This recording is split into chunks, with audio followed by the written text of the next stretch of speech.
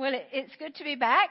The 3 months were able to spend such an amazing time because of Father Cameron and Scott, our senior warden, and all of those who came together to really just make things move along as they have done. So very, very blessed and thankful for that time. While I was gone, I worshipped in a lot of different places. The first week we were with my brother and sister-in-law in a small village in the middle of England and went to the local church there. Small in number. It was a very early service, and it was from the 1662 Book of Common Prayer. So our Rite One service on steroids, as it were. And so we were really back into Elizabethan English. And then also we were visiting some friends in Croatia. I know not one word of Croatian. It was a very small village. There were 2 churches in the village, a very small one that had some absolutely magnificent frescoes from, I think, the 1200s that they just uncovered a few years earlier under whitewash. So I did manage to go in there, but the larger church, and I thought this is a huge basilic church, there's a Roman Catholic congregation. We're going to be, just a few of us in there, and I'm not going to understand a word of what's going on. But actually, apparently, people come from all of the local villages to this church, which had been renovated and beautiful inside. And so I thought, well, I'll probably recognize some parts of the service. So we stood for the first hymn, and the bars started, and then it went into it, and we were singing, "Glory, glory, hallelujah." Seriously, it was a battle hymn of the Republic. But I have no idea what the words were. It was evidently Christian words, and so I could sing along with that one. And then, of course, we got in, and I could tell where the Lord's Prayer was, and so I was kind of, saying that quietly in English, and then the peace, and everybody passed the peace to each other. So, this liturgy that we have, just transcends language and denomination. And then at the end, there was another one I recognized. It's an old Casio hymn that normally we sing. I don't know that we've sung it here, but when it's sung, it's oftentimes sung in Spanish. It's Tu has venido a la orilla. Some of you who've done Casio might recognize it. So I could sing along with that one as well. It's wonderful when you can participate in worship in that way.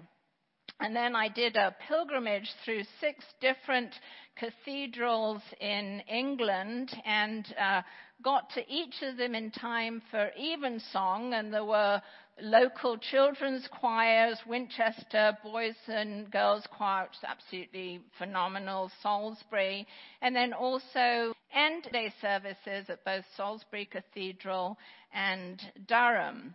And some of them do it a little bit differently. There are certain parts of the service that are different, but the liturgy is the same, and the focus is always the same.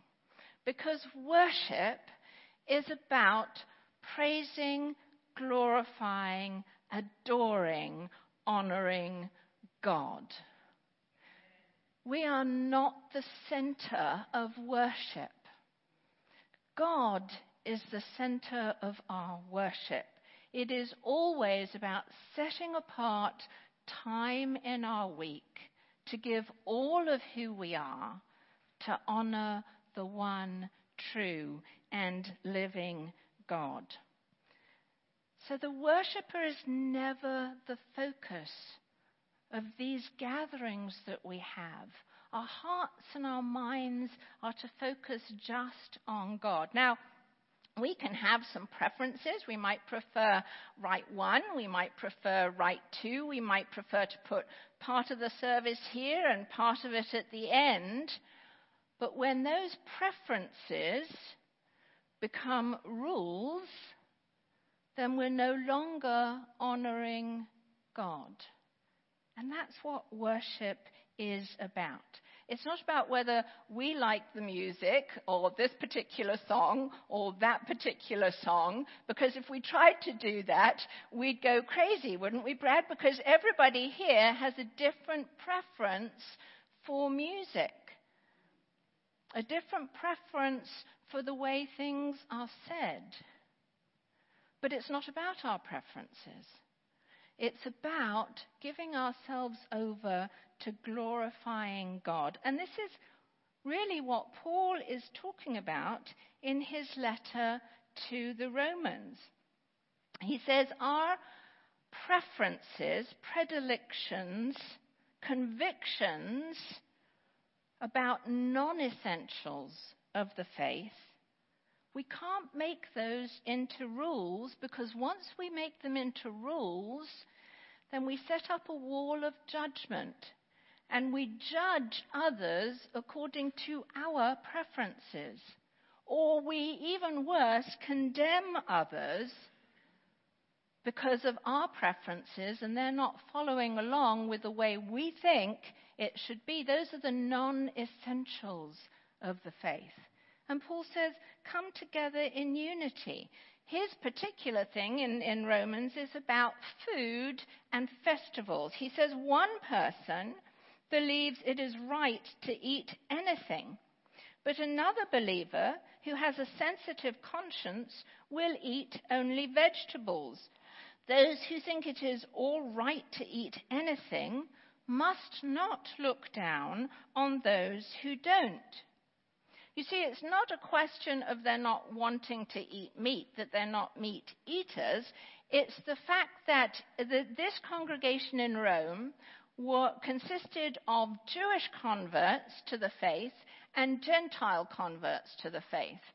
Well, the Jewish converts to the faith, used to the food laws in Leviticus and having the meat specially prepared in a kosher way, for those who are perhaps new to the Christian faith, they were worried that they would not be honoring God if they ate meat that was not correctly prepared.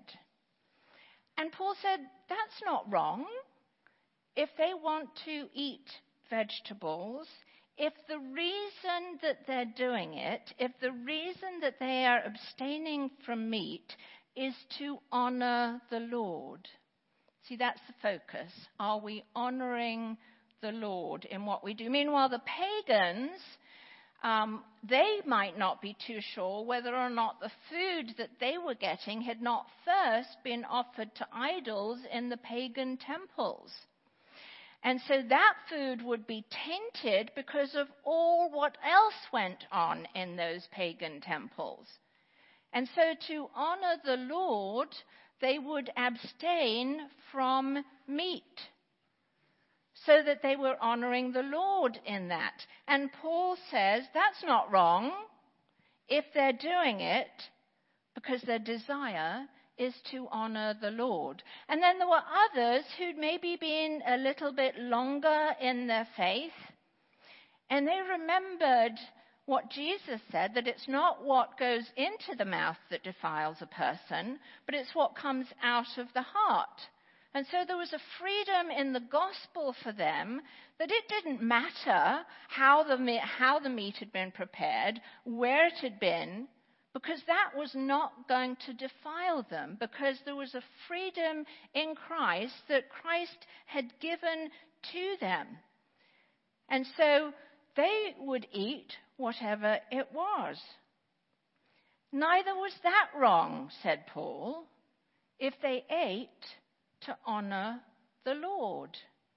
But, said Paul, if their freedom in eating any kind of food was to make another stumble in their faith, then that was wrong, because that was not honoring the Lord. Paul says, I know and am perfectly sure on the authority of the Lord Jesus that no food in and of itself is wrong to eat. But if someone believes it's wrong, then for that person, It is wrong.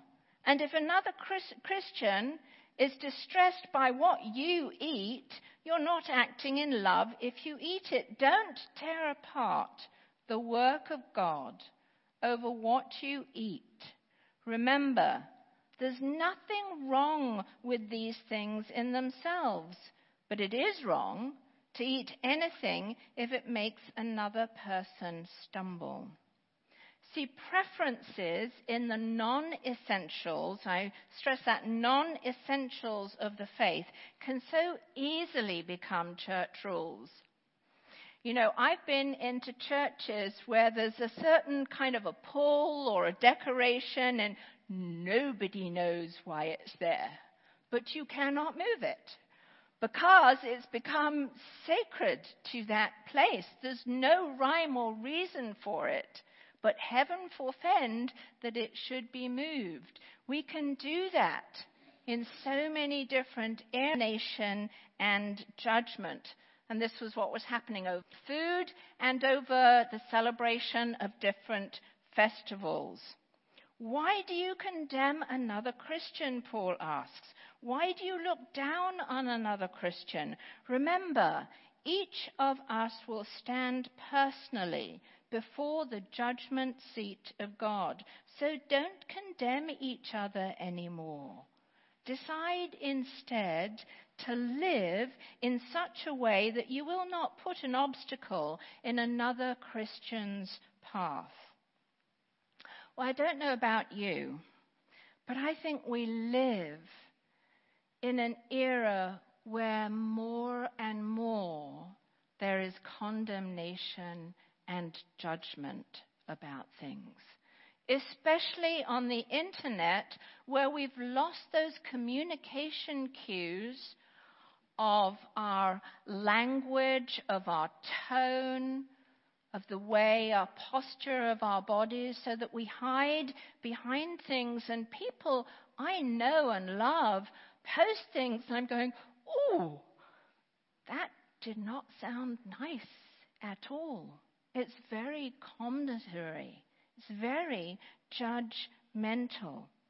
But this is not to be the way with those who are a new creation people through baptism into Christ. We are called to live a new creation, new kingdom of God life. Life that is a life of goodness and peace and joy in the Holy Spirit, says Paul just a little bit later in his letter to the Romans. Christ's righteousness, his divine, self-giving, reconciling life of love is given to us at baptism. Christ's own life becomes our life at baptism, and we're to fully live into that life, the life that became ours through the love of Christ shown forth from the cross. See, we remember the Old Testament reading from the book of Exodus. What God did for the Israelites at the Red Sea in today's Old Testament reading was a foreshadowing of the rescue that God fully made through Christ on the cross. The Israelites walked to freedom from slavery in Egypt when the waters of the Red Sea were sucked out. You know, we've kind of seen that, haven't we, with Irma? The waters of Tampa Bay were sucked out. And we question whether or not God could actually have divided the waters of the Red Sea so that the Israelites could walk through on dry land. The Israelites were saved from slavery at the Lord's hand, and we have been saved through baptism from the slavery of sin and eternal death. And in that Old Testament reading, we also heard that the presence of the Lord went with them externally in the pillar of fire and of cloud, through the wilderness, into the green pastures of the promised land. As we've been rescued through baptism from slavery to sin and death, so also is the Lord with us, not externally as a pillar of cloud and fire, but in baptism, God's own divine self comes and dwells within us, to be with us always through the indwelling of the Holy Spirit, to lead us on this pilgrimage through life, through the wilderness and into the green pastures. If you've been baptized, that's your life. That is even now your life. Live into it. If you have not been baptized, then talk to Father Cameron and myself after the service, because that is the sure promise of Jesus, that in the waters of baptism we die to an old life, and when we come up through the waters of baptism we are raised to a new life in Jesus Christ. This is what Paul says. If you've been baptized, then whether you live or die, says Paul, you are the Lord's. He died and rose for this very purpose, so that he might be Lord of those who are alive and those who have died. This new creation, kingdom life, is ours because we are the Lord's. And it's to show forth in our lives, where instead of building walls of condemnation and judgment over non-essentials, we're to be bridge builders of love and reconciliation, which of course is the very character of God who lives within us. The very character of God is love and reconciliation, because he first loved us. He moved to rescue us while we were still his enemies. He doesn't wait until we've got our lives in order. He says, come now as you are, and you will be transformed into him. You know, there's a story of two brothers. They'd had an argument years ago. Neither of them could really remember what the argument was about, and they lived in adjoining farms. But they were at odds with each other, and over the years, the condemnation, the judgment, the hatred, the anger just increased amongst them. So one would dig a ditch between their properties, and the other one would put up a fence against it. And eventually it got to the point where the other one dug an even deeper ditch and a wider ditch between their properties.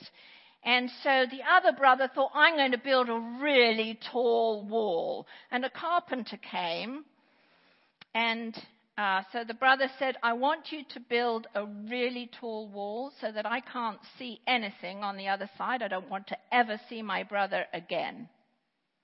And so he went away, and when he came back, there was no wall. The carpenter had built a bridge, and coming to him over that bridge was his brother, who said, how amazing of you to make the first step after all of these years and to forgive everything that I've done by building this bridge so that we can once again be reconciled. So that's what Jesus is talking about in the gospel. It's quite clear. If we don't forgive others, then the Lord cannot forgive us, because there's no space in our hearts to take in his love, his reconciling love. On the night before he died, Jesus told his disciples that people would know that they are Jesus' followers by the way they loved each other. This coming week, each of us will have the opportunity to build a wall of condemnation and judgment, or a bridge of reconciliation and love. May people know we are Christians by our love, which is Christ's love in us. May people know and see that we have been transformed into the new life of Christ who dwells in us. And may he be honored always in our words and deeds. Amen.